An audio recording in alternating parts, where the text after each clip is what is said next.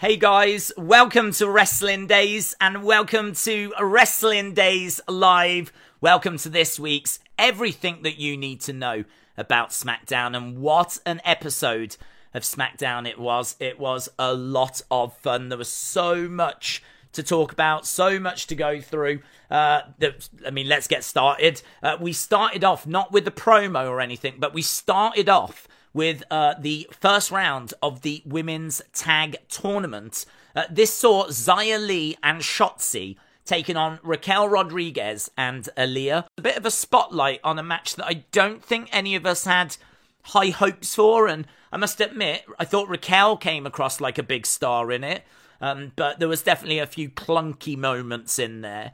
Not a match that's going to really get the pulses racing, but the good thing about doing it in the open is it sort of, as bad as this sounds, got it out of the way, because I actually thought after this, pretty much the run after this to the end of the show is really solid, really consistent. I think it's a really good show. But yeah, I'd say one of the low points was probably the opening match. And I just think that, you know, there's a lot of people here that just don't get on TV that much. Aliyah doesn't get on TV that much. Xia Li, I forgot she even worked there. But as we said, Raquel Rodriguez, she came out here looking like a big star. I think it was her, actually, that got the pin. So they progressed through to the next round. Then we got to hear from Karrion Kross. Obviously, that was a big moment last week. Karrion Kross arriving, returning, attacking Drew, and he says a few words. He talks about how Roman and Drew, how it must be nice to be the chosen ones, not disregarded like an unwanted toy. And he was saying that everyone is going to have to pay the toll. Tick-tock. They were backstage here, and he peers around the corner, and you can see Drew like heading towards the ring. So it shows that he's kind of in the shadows, in the background, behind the scenes, watching. Like, you never know when he's going to strike. It's kind of cool. There wasn't really much to the promo. I didn't think it was like a great promo or anything. I thought it served a purpose. But it's kind of cool. I mean, it's just kind of cool seeing Karrion on WWE TV. I am a fan of his. I think he will bring something to this show. And yeah, it was good. It was good. Then we got Drew making his way out. Obviously, we'd just seen him doing that. He heads down to the ring and he says, my hands are a bit full at the moment, talking about how he's obviously going to main event Clash at the Castle. And also, he got attacked last week by Karrion. So he gave Karrion 3 options. He's like, listen, you can have option A, that's getting knocked out. Option B is going to the hospital. And I would imagine a lot of people, as soon as hospital was mentioned, went, he didn't say medical facility. So hospital getting mentioned. And then C, graveyard. So he gave those 3 options. I mean, for me, it's option 1 all day long. Do you know what I mean? Knocked out, hospital or graveyard. I mean, it's just not even a choice, is it? But he said he basically gave those options to Karrion. And this brought out Scarlett. She looks so good. So good. This is such a great image. Everything goes black and white. She's standing there in this kind of wonderful robe. I mean, she looks like she could be Death. That's what Death looks like. Maybe, I don't know. I mean, actually, I have no idea. But that is what Death could look like, with these kind of long robes, everything black and white, here to come and collect you. And I don't know, it's just such a striking visual when she's standing there. And she made her way down to the ring and confronted Drew. Before they could really get into any kind of a conversation, the Usos attack. So the Usos attack Drew. And they then basically turn to Scarlett and say, tell your man he's going to get put down if he tries to step up to the tribal chief type situation. She says, that's funny, he's got a similar message for you, which, if you think about it, doesn't make any sense whatsoever. It is true, if the Usos step up to the tribal chief, I'm sure they will be put down, but I don't know if that's the message that Karrion was really looking to send. But you could hear Scarlett say he's got a similar message for you. So interesting, it was kind of obviously set the scene for what was to come. After this, we get another video package hyping up a title match. We've seen it with the United States Championship, which obviously Bobby was defending the other day, and we got a United States video package as he defended against Ciampa. Now tonight our main event was going to be Gunther taking on Shinsuke, and so we got another video package here. Just brilliant. I mean, brilliant. You can't watch it without feeling all of that nostalgia, feeling like the prestige. You're seeing shots of Macho Man. You're seeing shots of Pat Patterson. You're seeing shots of the Ultimate Warrior, The Miz, Jericho. I don't know if Jericho was there, actually. He should have been, because when I think of the IC title, he is definitely a name that comes to mind. But now I've said it, I don't know if he was. I'd have to rewatch it. But Macho Man was. Got a screenshot of that. And actually, the belt that's on screen right now is my favourite version of the Intercontinental Championship. It's pretty much similar to the one that we've been having before we changed it. But it's just the WWF logo is in red. And it just really stands out, really pops. And I really love it. I love the Macho Man version, if you will, of the IC title. So, yeah, that was just great. And I really do appreciate them building up the title matches and making them more important. For too long, we just saw those title matches in the middle of a card. And it just didn't have any build. There was nothing, certainly no video packages showing all of this footage. I mean, we were seeing the likes of Ravishing Rick Rude. And it was like, when do Honky Tonk Man was shown? Like, when do we ever go back to... I mean, he did have a legendary run. One of the longest reigns of all time. Ended by the Ultimate Warrior. But still, you know, these video packages, I'm a big fan. They really do help get me in the mood. And certainly make whatever we're about to see feel more prestigious. So, yeah, great. I can't say enough praise. Next up, we get the Viking Raiders coming out. Kofi attacks them from behind again. I must admit, at this point, I thought, oh, someone might come out and save Kofi here. This seems like a good spot to save Kofi. I wonder who's going to save Kofi. And then it turned out no one. It turned out no one was saving Kofi. It turns out Kofi Kingston has got no friends. Kofi, no friends, Kingston. He gets beaten up. Really nice moment here where Ivar actually climbs up the barricade, the railings, and does a splash off of those. This is all playing out in the entrance stage. It's really good. It's really cool. And I liked it. So, yeah, Kofi Kingston brutally beaten down. No one coming to his aid. I mean, it does seem like a really bad plan by Kofi Kingston to, like, run out there with a kendo stick, start walloping the Viking Raiders and sort of, hoping you can put them down before they regroup and beat you up. I mean, did he not think it through and think to have a partner in the wings, or clearly not? Perhaps he's acting on emotion. Perhaps that's what it is, but that was the segment that we got. Backstage, we did see Sammy knock on the door and try to speak to the Usos. The Usos were basically like, look, you know, you haven't been stepping up. Before we could get into any kind of conversation, Drew, obviously upset by being attacked by the Usos, jumps the Usos and attacks them. In the background, you can just see Sami Zayn scuttling away, running away. And the Usos would reference that later in another little segment. They were like, hey, it's the track star, because Sami went running when trouble arrived. So, yeah, this was good. As we said, continued to build up what we were going to get later, which was a match with Drew and the Usos. Next, Hit Row. They came back. They came back not to save Kofi, which might have made sense. I don't even know if they're heels or faces, to be honest. They just took on some jobbers. So I don't know if they're heels or faces. If they're faces, they could have, you know, it would have made a good impression on your first day at work if you'd have saved Kofi Kingston. But instead, they didn't do that. Instead, what they did was they had a match against some jobbers. You can't judge the match. I mean, it's just a nothing match. I mean, Top Dollar has got one guy on his back, I think one guy on the front, showing off his strength. He's a big guy. Used to play football, American football, and, you know, he's got a good size, good strength. The big shock here wasn't that Hit Row were here, because there'd been obviously massive rumours, spoilers, that was happening. But it was that B-Fab was with them. There'd been no reports of B-Fab. And I'm really glad that she's back, because out of all of them, B-Fab was the one I was probably most interested in. I think that she has got a very good look.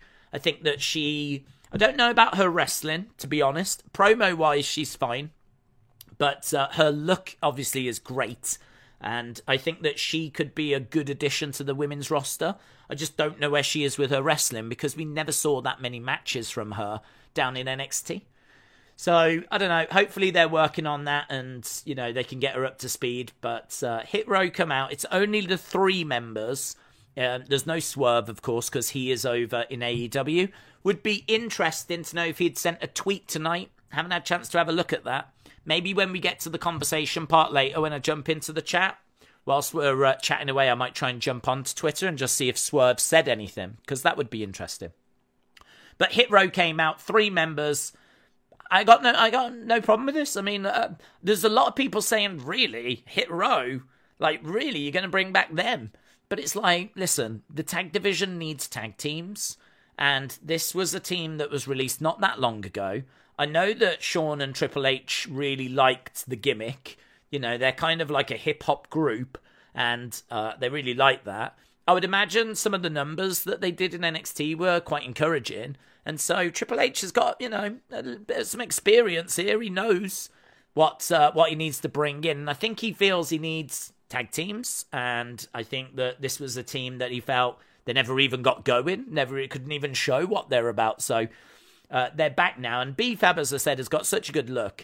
It kind of makes sense. If you've watched the streams, you know what I'm about to say. If you watch this channel, you know what I'm about to say. But I always have to say it. I wish it didn't feel so forced. I wish they weren't, posing all the time and acting as cool as they, It always feels like they're trying to act cool rather than just being cool. And, they're just constantly yeah, all this kind of stuff. And they say, nada and all that. And I don't know, perhaps it's cool. Perhaps that is what is cool now. Perhaps all the kids love just, posing and saying nada to each other. I have no idea. But to me, it comes across as quite forced. And I wish they would just turn it down. I wish they would just turn it down if they just came walking out and just, were normal. I mean... What I would say is that where you've got Bianca coming to the ring swinging her hair around all the time, it sort of feels like that's very manufactured and that's something she has to do, and it's fine. You just accept it. But I think this group is different. This group is actually meant to be cool. They're actually meant to be a hip-hop group, that makes their own tracks and, hangs around with hip-hop artists and whatever. And I don't know, I feel like they've got potential, and I don't know. I always think that if I'm thinking that, someone else is thinking that. I don't think I have unique thoughts. So if I'm looking at them going, oh, God, I see the potential. I just wish you would tone it down. I've got to think other people are thinking it. So that would be my only criticism. Other than that, I've got no issue with them coming back, and hopefully they can go on to achieve some really good stuff.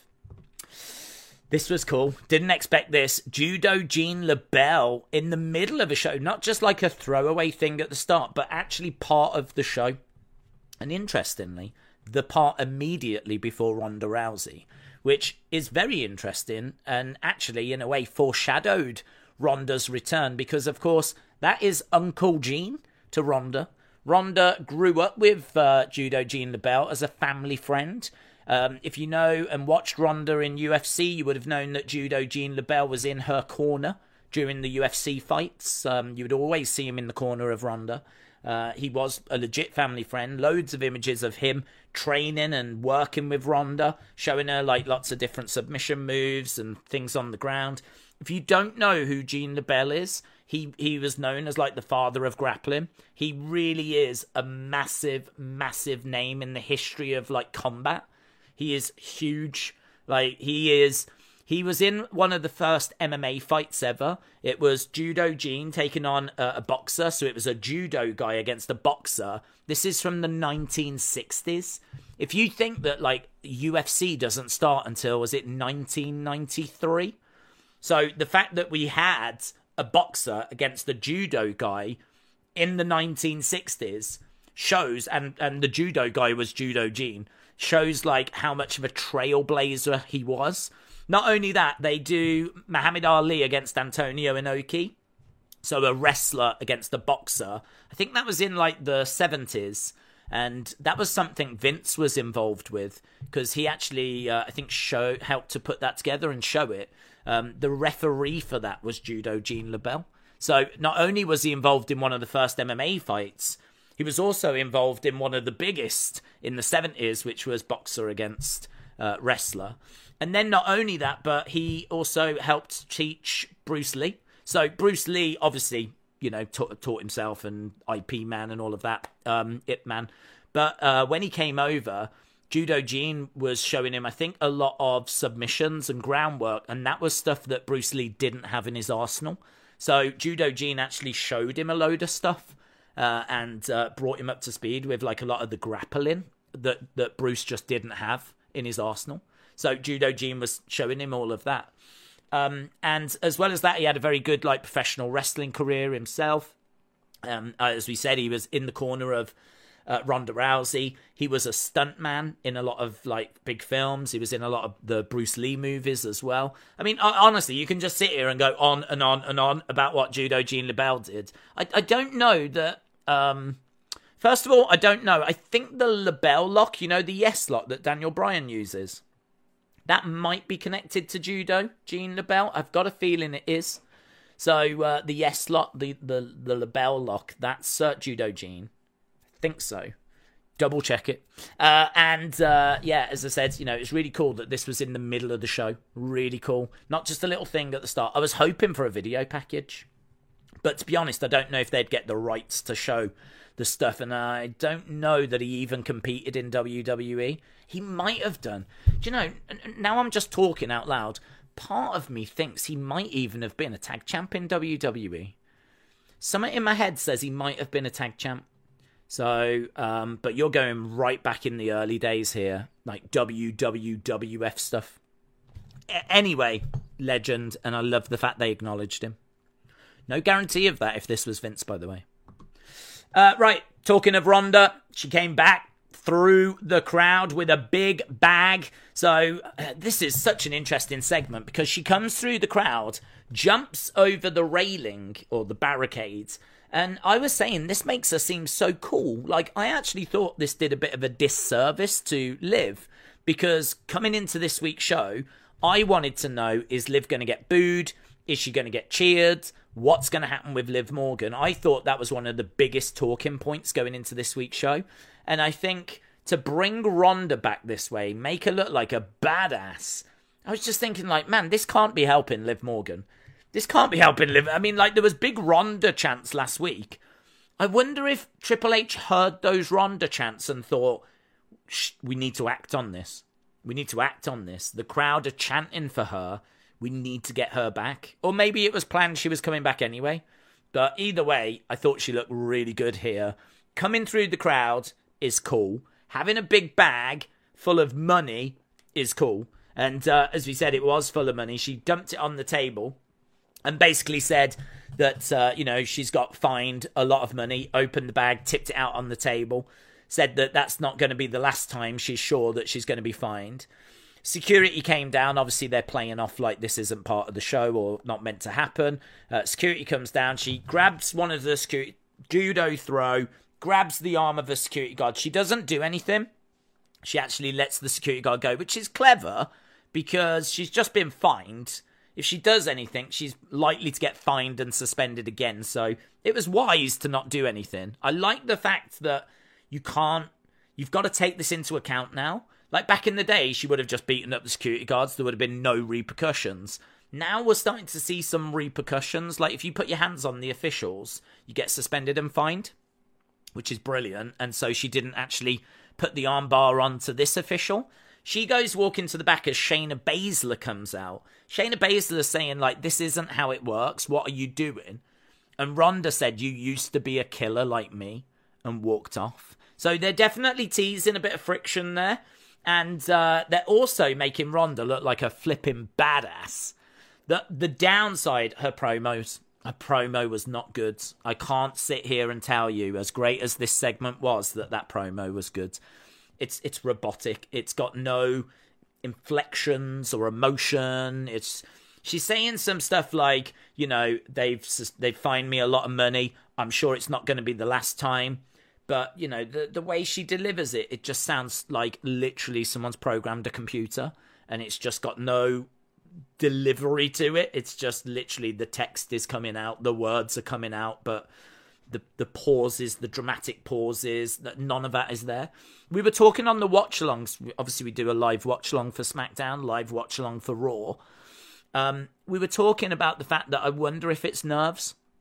I know that when she was young and a kid, she did have like a problem with her speech. I don't think she's still got that now, but it could be that stress and nerves bring it back or they throw her off. Either way, I've got to think someone somewhere has worked on her with her promos, but yeah, they're just not landing. I would say that it is a problem because it feels like Triple H set the table perfect for her here. What Triple H got her to do, coming through the crowd, big bag of money, loved it. It was great, yeah? So all of that was great. He sets the table, makes her look like a badass, but if you're then going to stand there and deliver the promo that she delivers, I don't know that you're ever going to really break through. I don't know that you're ever going to really capitalize on this moment. Do you know what I mean? I mean, imagine all the times that Stone Cold came down. Imagine if Stone Cold came down, got into the ring, went up to Vince, and then botched every flipping stunner that he did. No, you've got to have that impact. You've got to have that emotion. You've got to really punch this stuff out, and she's not doing it. So it is a bit of a problem, but I don't know how to help her. I said this on the watch along. This isn't about criticising Ronda. It's about how do we help her? I don't know. I really don't know. I don't know if we're going to get to the point where we just say don't have her talk. I don't know. But that would be the only downside. Shayna came out, as we said anyway, and you can see if you're watching on YouTube, the Money in the Ring. She was basically saying, like, you know, that she's going to try and win the title, basically, at Clash. She didn't really focus on Ronda. She just came out and was talking about how she wanted to win the championship, blah, blah, blah, blah, blah. Liv Morgan comes out. She gets into the ring. And this is interesting because, as I said, I was waiting for Liv Morgan's reaction. And her reaction is quite good. The reaction to Liv is not bad. There is, I'm sorry to say, if you are a Liv Morgan fan, there is a very clear "you tapped out" chant, right? It was greatly reduced from last week. Greatly reduced. I didn't hear any boos. There was definitely Liv Morgan "I love you" signs in the crowd that they purposely found. Purposely focused on. Got that out there. She looked a little bit upset, I would say, as she was making her way down. So I don't know if she was hearing things. Or if she'd just maybe worked herself up or whatever. But either way, when she got in there, there wasn't loud cheers. The crowd were not going crazy for Liv Morgan, but they were not booing her out the building like they were last week either. So I would say there was definitely an improvement there. The section ends with Shayna going after Liv's arm, Liv screaming in pain, but she ends up putting Shayna through a table, and the segment bizarrely ends with like Liv standing tall over Shayna. So I don't know. I don't know if they're going to try and make out that Liv can go toe-to-toe with Shayna. I don't know. I do know that Liv's shoes do my head in. Like, she comes out in these, like, platform shoes, which are just really weird. Like, you've got to know at a contract signing, it's going to, you know, it's going to be a brawl. I don't look at the shoes that she's been wearing recently as shoes that you can really be ready to compete in. Do you know what I mean? Like, I don't know. That's not a big issue. I mean, if you're going to take that as the takeaway from this review, and you've gone down the wrong path, I'm just saying that I think all these details are really important with Liv at the moment because you're really trying to convince people that she's a badass. You're trying to convince people she can go toe-to-toe with these people. So don't come out cosplaying as the Spice Girls. That would be, you know, a good step in the right direction. But she ends the segment tall. Standing tall and holding the championship above a fallen Shayna Baszler. And I do think that Liv's going to get through Clash with that title. I can see her surviving. I can also see Ronda getting involved. I think Ronda may cost Shayna, and then we get Shayna and Ronda. There certainly feels like there's teases as we're building towards Clash, so I can see Liv surviving with that title.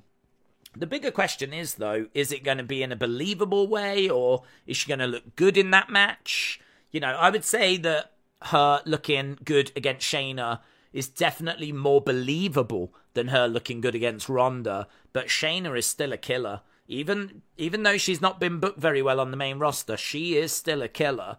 So, you know, we'll have to see. It's very interesting. This was the segment I was probably most excited for. I wanted to know how they were going to do it, what the crowd reaction was going to be, and we got all of those answers.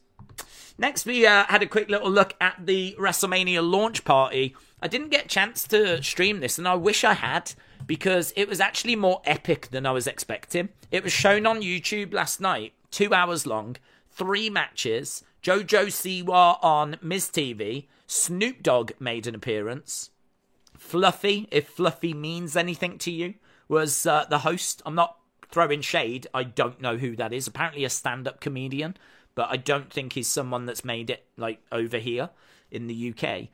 But it was fun. It was great. There was loads of talking points. I really enjoyed watching it. And they just showed some highlights from it. So that's what we got next.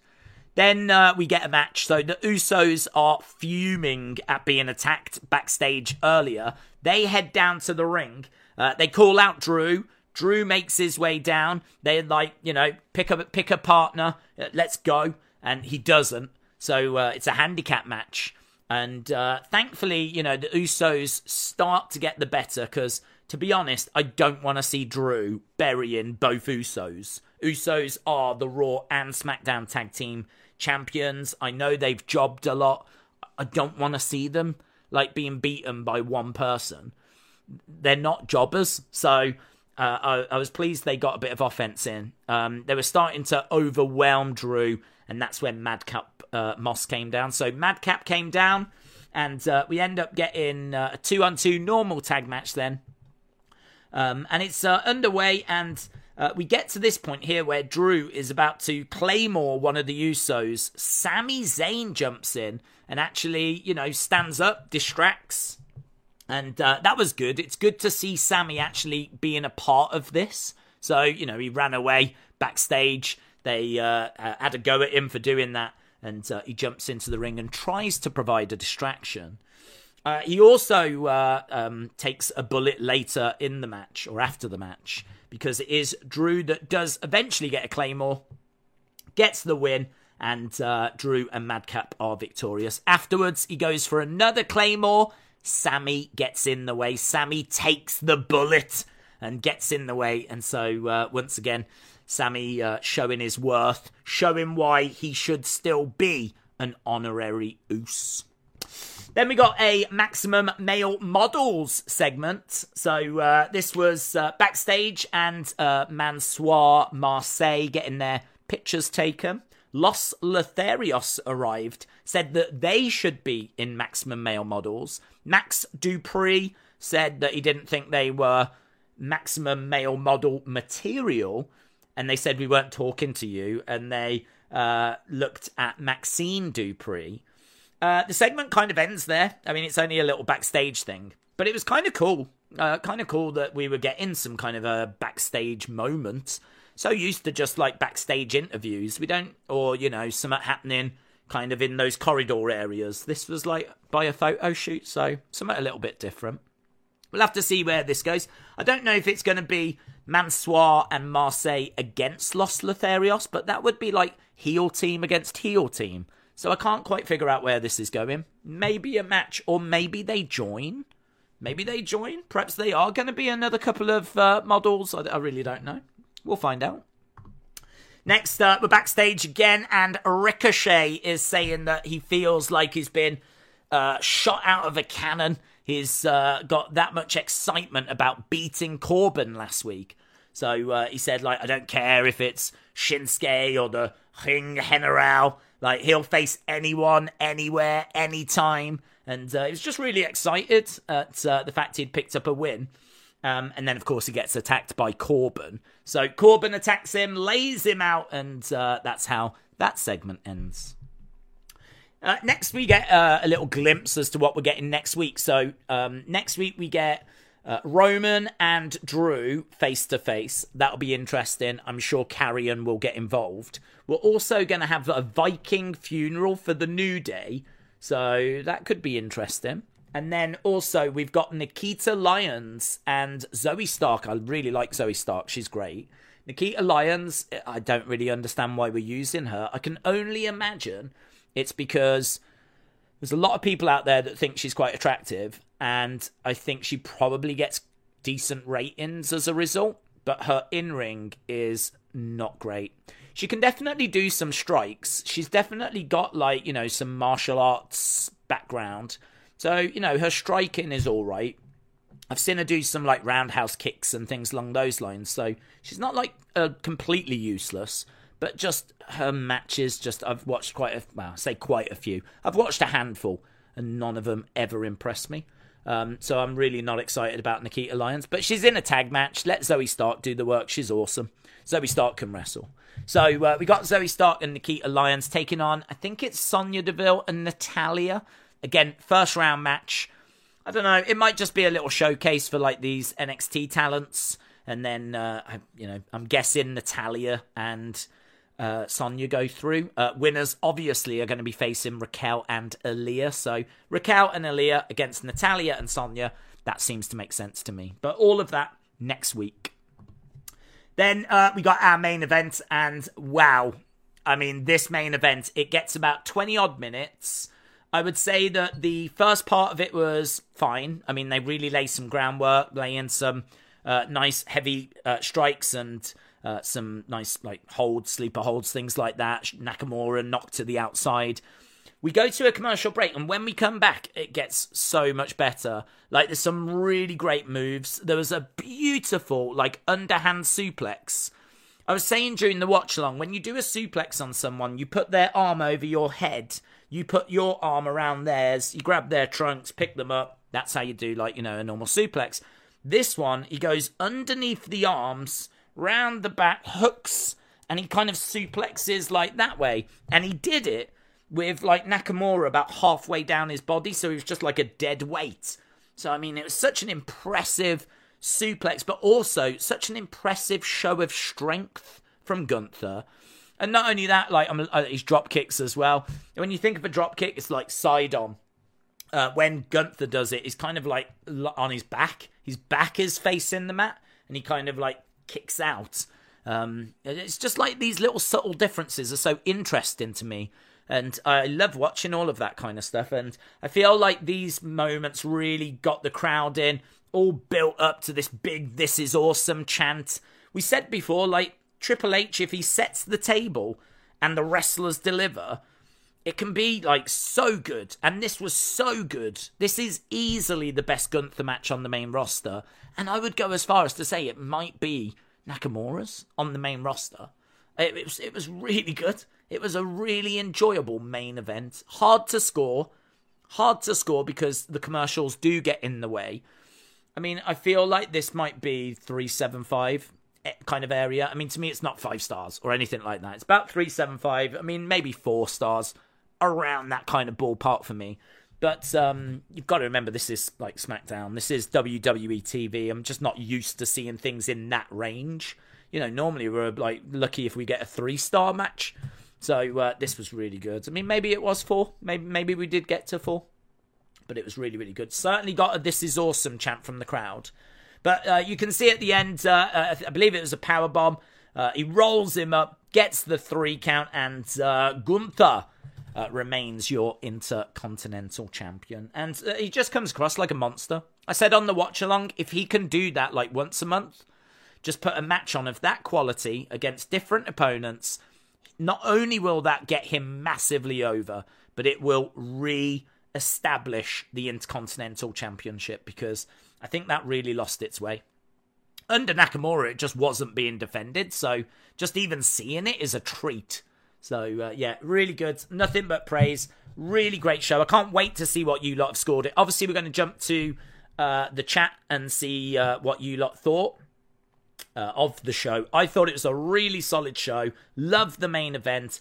I mean what I said at the start. I think once we got past that women's tag match, I think the momentum, the pace, the mixture of backstage and in-ring and the way that things were connecting, there was a little thread. You know, the Drew, Usos, Sammy story was a bit of a thread that ran through the show. Not only that, but they built up the main event with that video package. There was an interview with Gunther, and there was an interview with Nakamura as well, but they were very short. But even so, it was nice to hear from the two superstars that were going to be in the main event. So, yeah, man, so many ticks here. I mean, honestly, so many ticks. Really, really good. Really, really good. So, that's what I thought of the show, breaking it down. Let's jump over to the chats, and we'll see what people were saying. 3 to 3.5, Prabash says. Shinsuke Gunther was really good in my opinion. Whisperant said it was pretty good, about a 7.5. So that would score it 3.75. So 7.5 out of 10. If you halve it, would be 3.75 out of 5. Yeah, I'd be around about that ballpark. Delwyn reckons 8 out of 10, which again, if you halve it, would be a 4. So I sort of feel that a lot of us are around the same kind of ballpark. I really want Sammy to somehow join the bloodline because he's trying to prove himself, says Dylan. Well, he is an honorary Us. I mean, I suppose he's not officially in because he's not on the graphics or the t-shirts. And to be honest, I don't think he'll ever get to that level because I can see it being a case that they will go their separate ways. Like there will be a falling out, and I don't know if it'll result in Sammy against Roman or if Sammy has to get a tag partner. Maybe Kevin Owens? Could we be building towards Sammy and Kevin taking on the Usos and maybe even taking the titles off the Usos? I don't know. But I feel like it's definitely building to something. Wrestle with Andy, hello, said, what have you preferred, Raw or SmackDown over the past couple of weeks? That's a great question. I would say SmackDown, and I think the reason why is because I think it's a 2-hour show, so it's a lot easier to entertain and hold people's attention for 2 hours. I also think Karrion was a bigger surprise or moment than maybe Dexter Lumis was. Not only that, but we've had Hit Row and Ronda come back. So, you know, even though this is a shorter show, I still feel like we're getting maybe just as many big moments as what Raw is getting. And I feel like because of it being 2 hours, the pace of the show as well is obviously a lot better. It never really drops out. You could make an argument that on Raw, you know, you get maybe a couple of matches or a couple of moments where you don't really need them and they maybe get in the way. I feel like SmackDown is it's not that way. I mean, maybe the Raquel match, but the only thing I would say is, even though I would think that being the worst part of it, it was right at the start. It was out the way. It wasn't a disaster. It wasn't that bad. You know, I mean, like the crowd were actually into it at one point.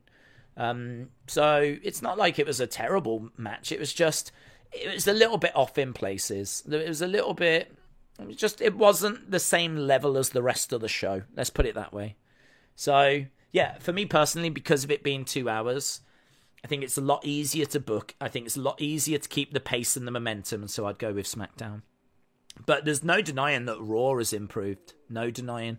And Raw's doing some really fun stuff at the moment as well. So, yeah, both shows have been improved. Do you see Triple H bringing back Authors of Pain? I'm going to say no, just because, I mean, they were doing their own promotion, weren't they? So I don't know where we are with that. So I'm going to lean towards no, but I think it would be good if he did, because I do like them as a team. I think they're a very credible team. I mean, look, he can bring in DIY. We've got Ciampa. If he can get Johnny, and obviously there was lots of reports that Shawn Michaels had been tasked with getting Johnny Gargano. You know, he could bring him in and he could do DIY, which would be a fantastic team to have in the tag division.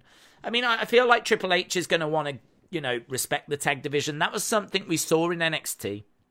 A strong tag division, Ascension were monsters in NXT. Jobbers on the main roster. American Alpha, fantastic down in NXT. Used really well on the main roster, actually. They did win the SmackDown tag titles, but they then got broken up because they wanted to do something with Jason Jordan.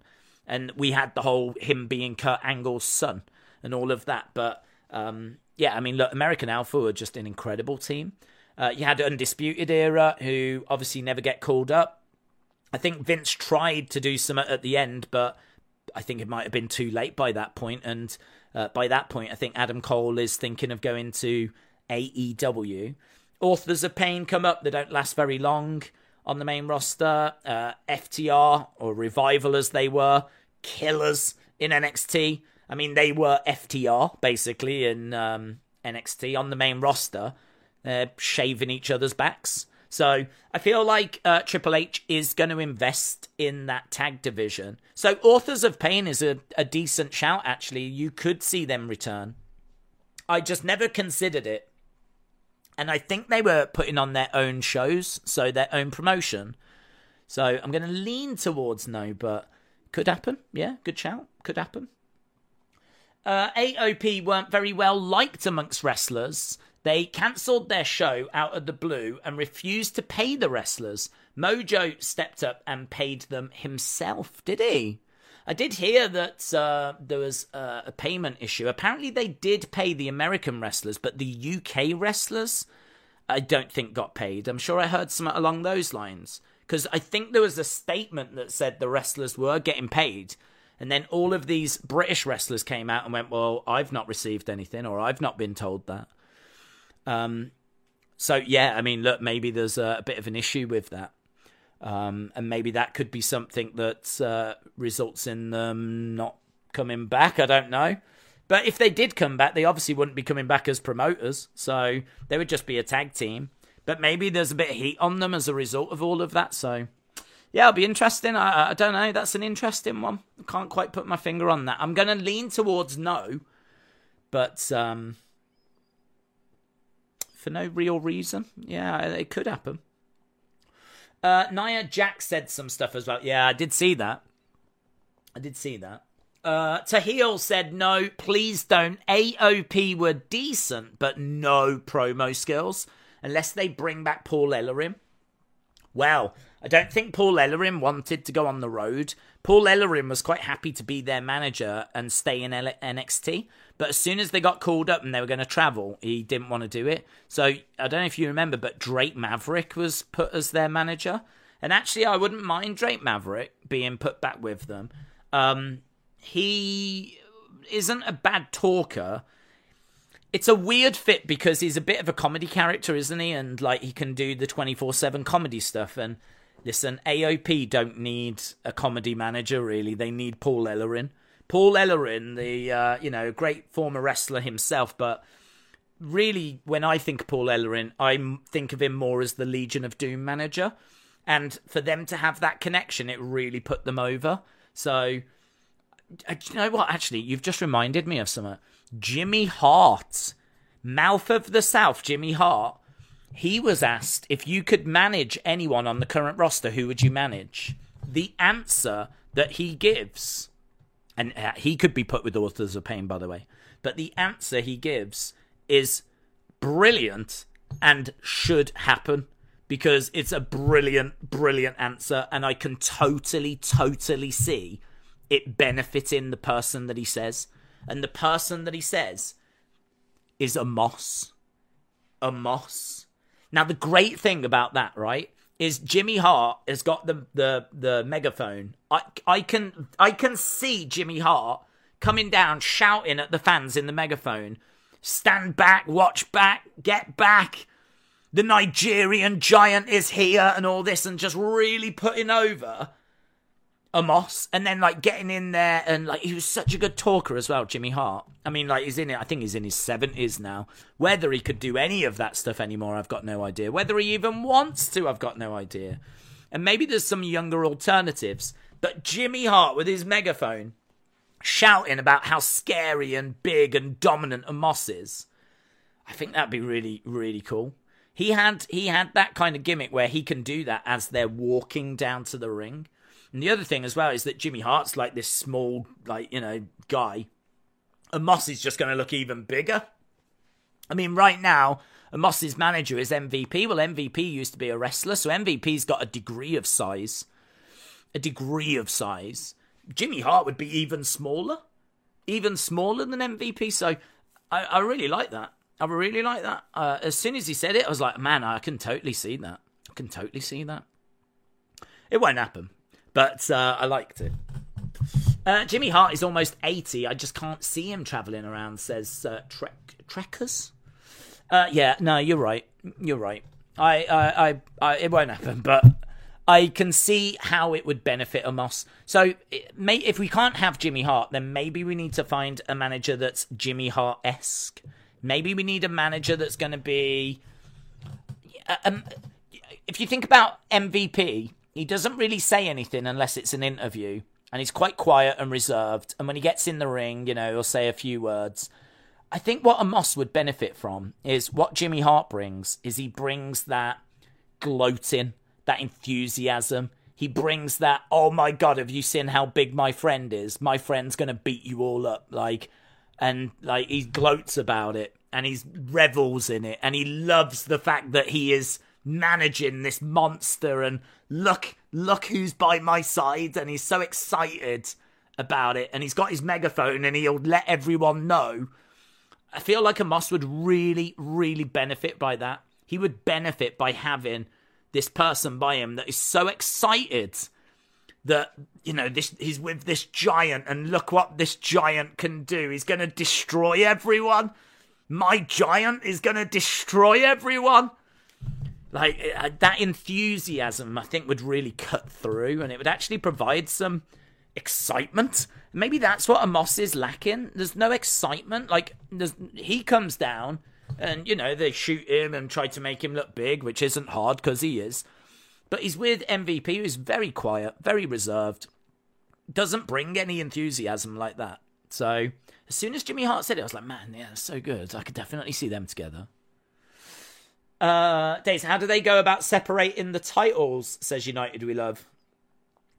To be honest, I don't know. But what you could do is you could have Roman defend twice. So, you know, you could have like Roman defend the WWE against Drew and then the Universal against Karrion.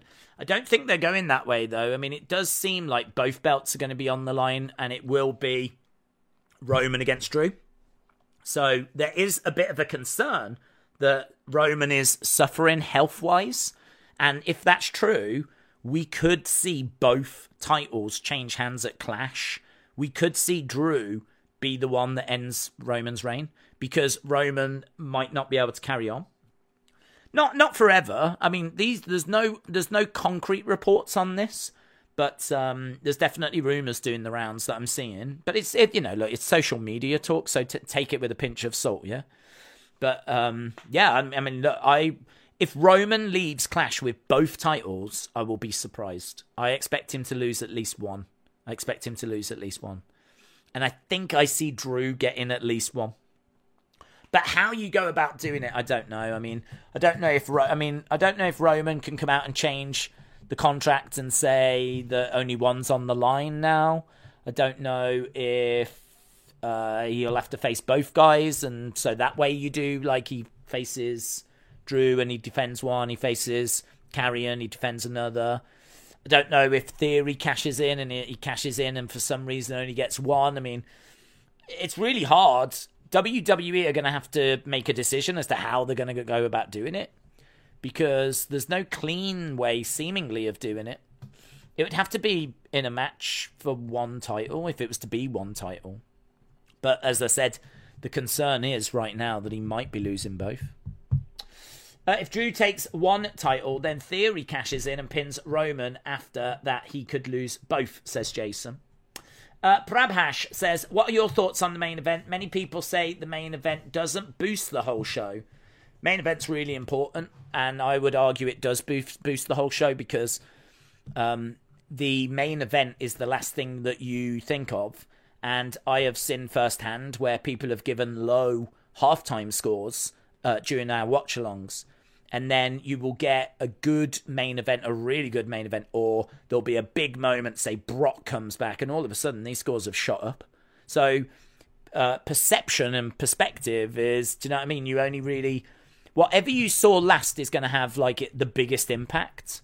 So the show can be a god-awful show, but, you know, if you have a great main event and then, say, Brock Lesnar comes back, all those 5s all of a sudden become 7s and 8s. So I kind of think that the main event is very important. And I think that a good main event can really leave the right lasting impression.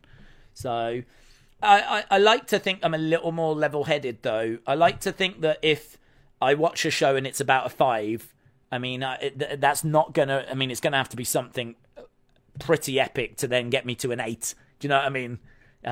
For me, I'll go so far if it's a really good main event. But, yeah, I think they're really important. Really important. I mean, you can make an argument they're the most important thing, because if you watch a UFC show... the main event is not everything. It's not the be-all and end-all. I mean, with that, you would watch the whole show. But the main event really is what sells the tickets for, you know... I mean, when it comes to, like, the next UFC show, everyone knows that it's Usman against Edwards. But, I mean, how far down the card could UFC fans go with saying what that next card is, you know? I don't think people would be able to... I'm watching it, and I can't tell you every fight on the main card. So that's what I'm saying. Like, for me, the main event in UFC is really important. Think about boxing. You've got Joshua taking on Usyk. What's the undercard of that? I mean, I've read it. I can't tell you what it is. I can tell you a few people that are on it, but I can't tell you what it is. Pro wrestling is obviously very different. And the main event is not the be-all and end-all, as it is with boxing, for example. But I still feel like it's weighted so that it is very important. I think if you get a flat main event, I think it doesn't ruin the show, but I think it definitely does take it quite a bit away. So thankfully, that was not the case tonight. Thankfully, tonight we got a fantastic main event. Delwyn said apparently TV14 is going to start after the draft mid of next month. E. Wilkie 1993, shout out to you, said SmackDown is on in 30 minutes for me because of the Detroit Lions game. Oh, well, hope it didn't ruin it. Sorry. I did hear that, actually, that the football I think it was the football, isn't it, kind of getting in the way. There was people saying in Florida they tuned into Fox and it wasn't on. So I think there was quite a bit of disruption with it tonight, which is a real shame. As I said, a really great show. Well, I think you'll enjoy it. Let's put it that way. I think you'll enjoy it. Kirby said they could have had the contract sign in for only one title and that Drew finds that out afterwards. That would be really good. I don't think we've had the contract sign in, have we? I can't remember the contract sign in yet. I mean, that would be pretty good. You know, he signs the contract and Roman starts laughing. And Drew's like, what are you laughing for? And he's like, listen, you might want to start reading contracts before you sign them. Tribal Chief is not going to be defending both belts against you, pal. So, yeah, you can main event Clash. And you can choose which title you want. Because I ain't putting both on the line. You're not my level. You're just not on my level. Or something along those lines, yeah. They could do that. I don't think they've done the contracts yet. They could do that. It might seem a bit weird. Might seem a bit strange. And to be honest, if they do that, I think all of us in that moment will go, he's losing that belt. As soon as that happens, if that's what they do, I think every wrestling fan around the world will go, Roman's losing. Yeah. I mean, it's got to be looking pretty good for Drew winning anyway, even if it's by DQ. The only problem is, do you want to do that? We all remember Lex Luger in 1993. I mean, are we really going to have Drew win the main event of Clash at the Castle? Celebrate, but he's not won the belts. Because we all remember Lex Luger, and that was not a good look. So, I don't know, man. I really don't know. I feel like Drew has got to win. It's the main event of Clash at the Castle. First UK show in 30-odd years. It's a massive deal. Maybe it's just because I'm here in the UK, it feels bigger deal to me. But it feels like a big deal. And I really think they've kept Drew away from Roman. Because if you think when the last draft was, it was nearly like, it was a long time, end of last year. So it was a long time ago. And I remember sitting here doing where we looked at both rosters and we were like, that's a main event, that's mid-card, that's tag team, that's women's division. And we went through and we separated everyone. And I swear, the only main eventers on the SmackDown roster was Roman and Drew. That was it. The other people you had were like Cesaro, who could be used in a main event, but he's not a main eventer. And Nakamura could be used in a main event, but he's not a main eventer. Or Kofi could be used in a main event, but he's in a tag team. Yeah, and he's probably not going to be in a main event. And I remember saying, there's a lack here of main event talent. Like, what are we going to do? How are we going to do 12 months with this lack of main event talent? Well, the way they got round it was, first of all, he took on Seth at Royal Rumble, which was a Raw superstar. I think, does he face Goldberg? I can't remember if he faces Goldberg, like a returning legend. But then they get him to feud with Brock and Riddle. He feuds with Riddle, who comes over from Raw. So they lean heavily on Raw superstars, have him with both belts as well, so that he can feud with like both stars. He's doing like the whole bloodline thing. There's a big feud with like RK Bro. Obviously, they have Brock come back. The bottom line is, he hasn't really been feuding with like SmackDown superstars. And he hasn't been feuding with Drew, who is the only other main event talent I could see when we went through the roster last year. And so this feels like they have purposefully kept Drew away for this reason, for this match at Clash. It's a big match. It's a big deal. Drew is still young, credible, would get a big boost by ending Roman's title reign. Rumours that Roman might be ill and have to take some extended time off. Blah, blah, blah, blah, blah. I mean, honestly, I'll be stunned if Roman leaves with both belts. Stunned. I really am thinking he's dropping one at Clash. Tanya said, if Vince was still in charge, Hulk Hogan would have returned and won the unified title.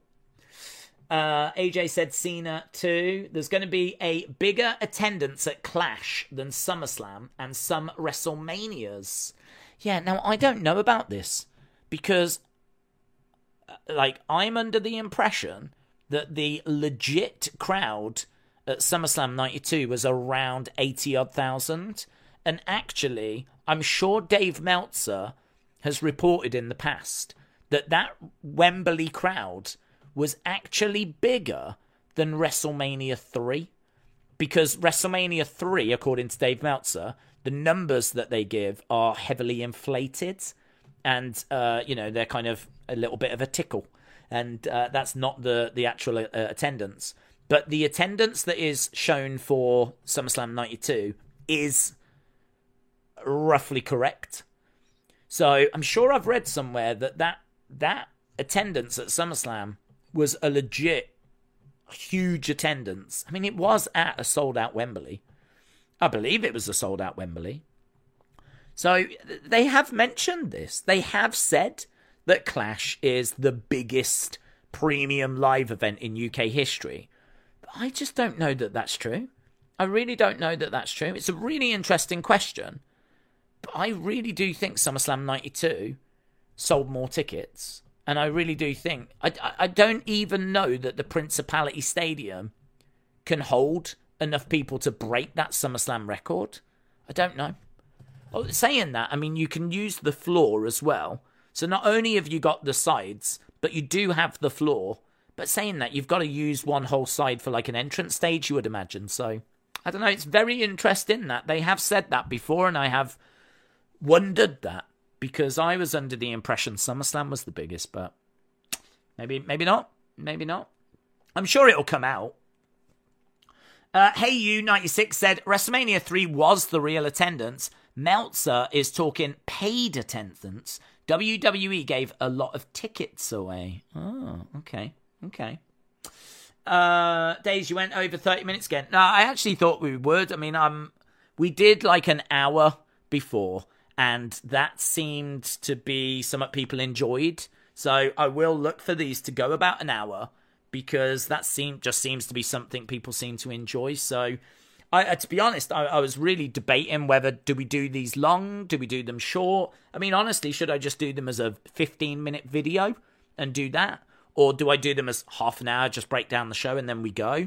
Or do I do them as an hour, where we do a half an hour breakdown and then I sit in the chat for half an hour? I still don't know the right way forward, to be honest. So really, I'm looking at like the views and seeing what people connect with and what people enjoy. So I don't know. Look, I love sitting here and chatting with you guys. So this is never a chore. From the ticket map, it looks like there won't be a massive stage for Clash. It looks like they're just going to use where the footballers come out. I heard that this was going to have a big stage because they're treating this like a massive one of the big four shows. So I must admit, I am expecting a big stage. I am expecting it to be very grand, and I am expecting it to be like a dare I say, a WrestleMania. I mean, the stage won't be a pirate ship or anything like that, but I was expecting it to be a stage of that size. You know, the kind of stage they use for the Saudi shows. You know, it's a very standard stage. It's a big stage, but it's not a stage that, like, is special, really. It's a massive screen. It's a big stadium stage, but it's not really anything like the pirate ship that we saw, or, you know, the WrestleManias that are skylines or anything like that. I was probably expecting the Saudi Arabia stage. So that'll be interesting. We'll see. Heel Santa said we need to look at the scores. We do, and we will. We'll do that now. Let's go over to the scores. Boom. Scores. I feel like I need a little jingle here for the scores.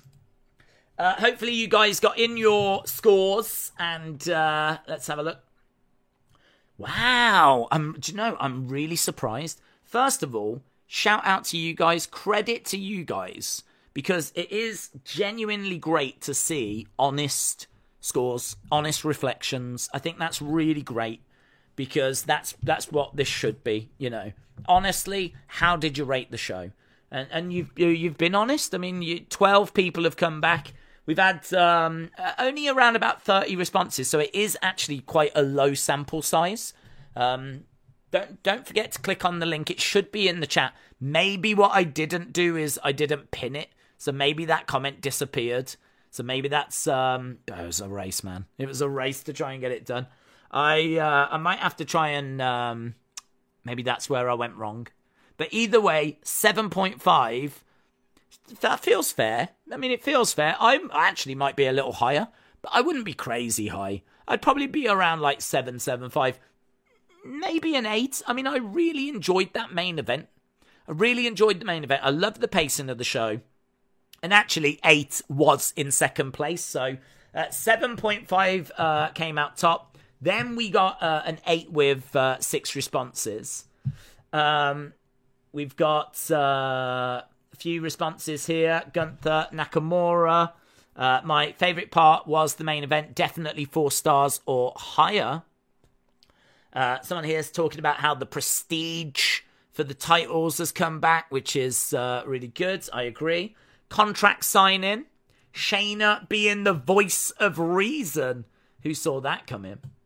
Gunther Nakamura was epic striking. Oh, yeah. Hit Row returning. Karrion.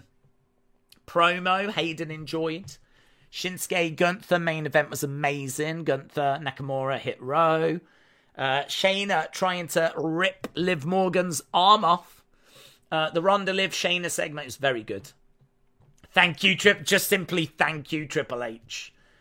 Drew McIntyre, main event, Karrion promo, hit Row. Someone said days. Let me get that in there. Someone said days. Yeah, favourite part of SmackDown was days.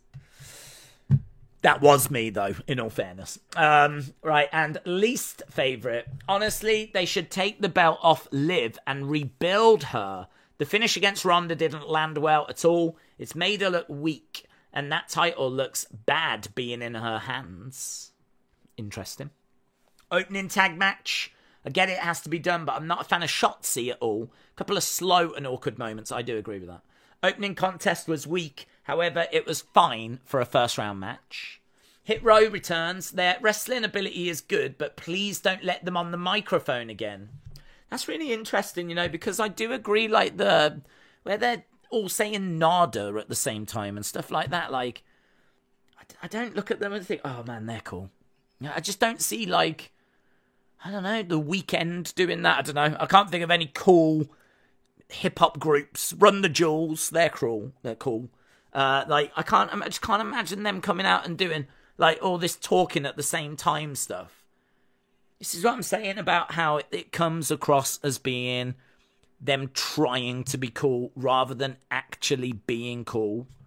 I don't know. I really want them to work, though. I ain't got nothing against them. I think they look great. You got the big guy, great. Ashanti the Adonis, he's got good physique. Looks like he can, I think those two as a tag team would be good. B-Fab, I ain't down on B-Fab at all. So, I don't know. Perhaps the more they do it, the more they'll get the feedback and they'll settle into a groove, maybe. Maximum Male Models, Kofi and the Viking Raiders, Usos losing again. I don't have one. Someone's mom. Montreal. Not sure. There we go. So there we go. That was the responses. Pretty good responses, in all fairness, for tonight's show, which officially gets a 7.5. So I hope you enjoyed this review. Broke it down, had a good chat about it, had a good chat about where we think things are going. Don't forget, we always do these about 10-15 minutes after Raw, 10-15 minutes after SmackDown. You can even, if you don't get a chance to watch these live on YouTube, check them out as podcasts. I've started uploading them as podcasts. They should be on Stitch. I think the only place I've not got them yet is Apple Music. I'm still working on that. But I think they're on Spotify, Stitcher, places like that. So even if you're not able to join us live, you can check them out on there. So really appreciate the support, guys. Thank you so much for joining us. Feel free to continue to leave your thoughts down in the comments below. And we're back at the time of recording this. Obviously with Raw on Monday. We've got UFC at the weekend, but we're back with Raw. So we'll do the Raw watch along live, and you can join us on YouTube for that. And of course, 10 minutes after, we'll go straight into the post-show review. Awesome. Thanks a lot for watching. Really appreciate the support, and I'll see you again next time. Bye for now.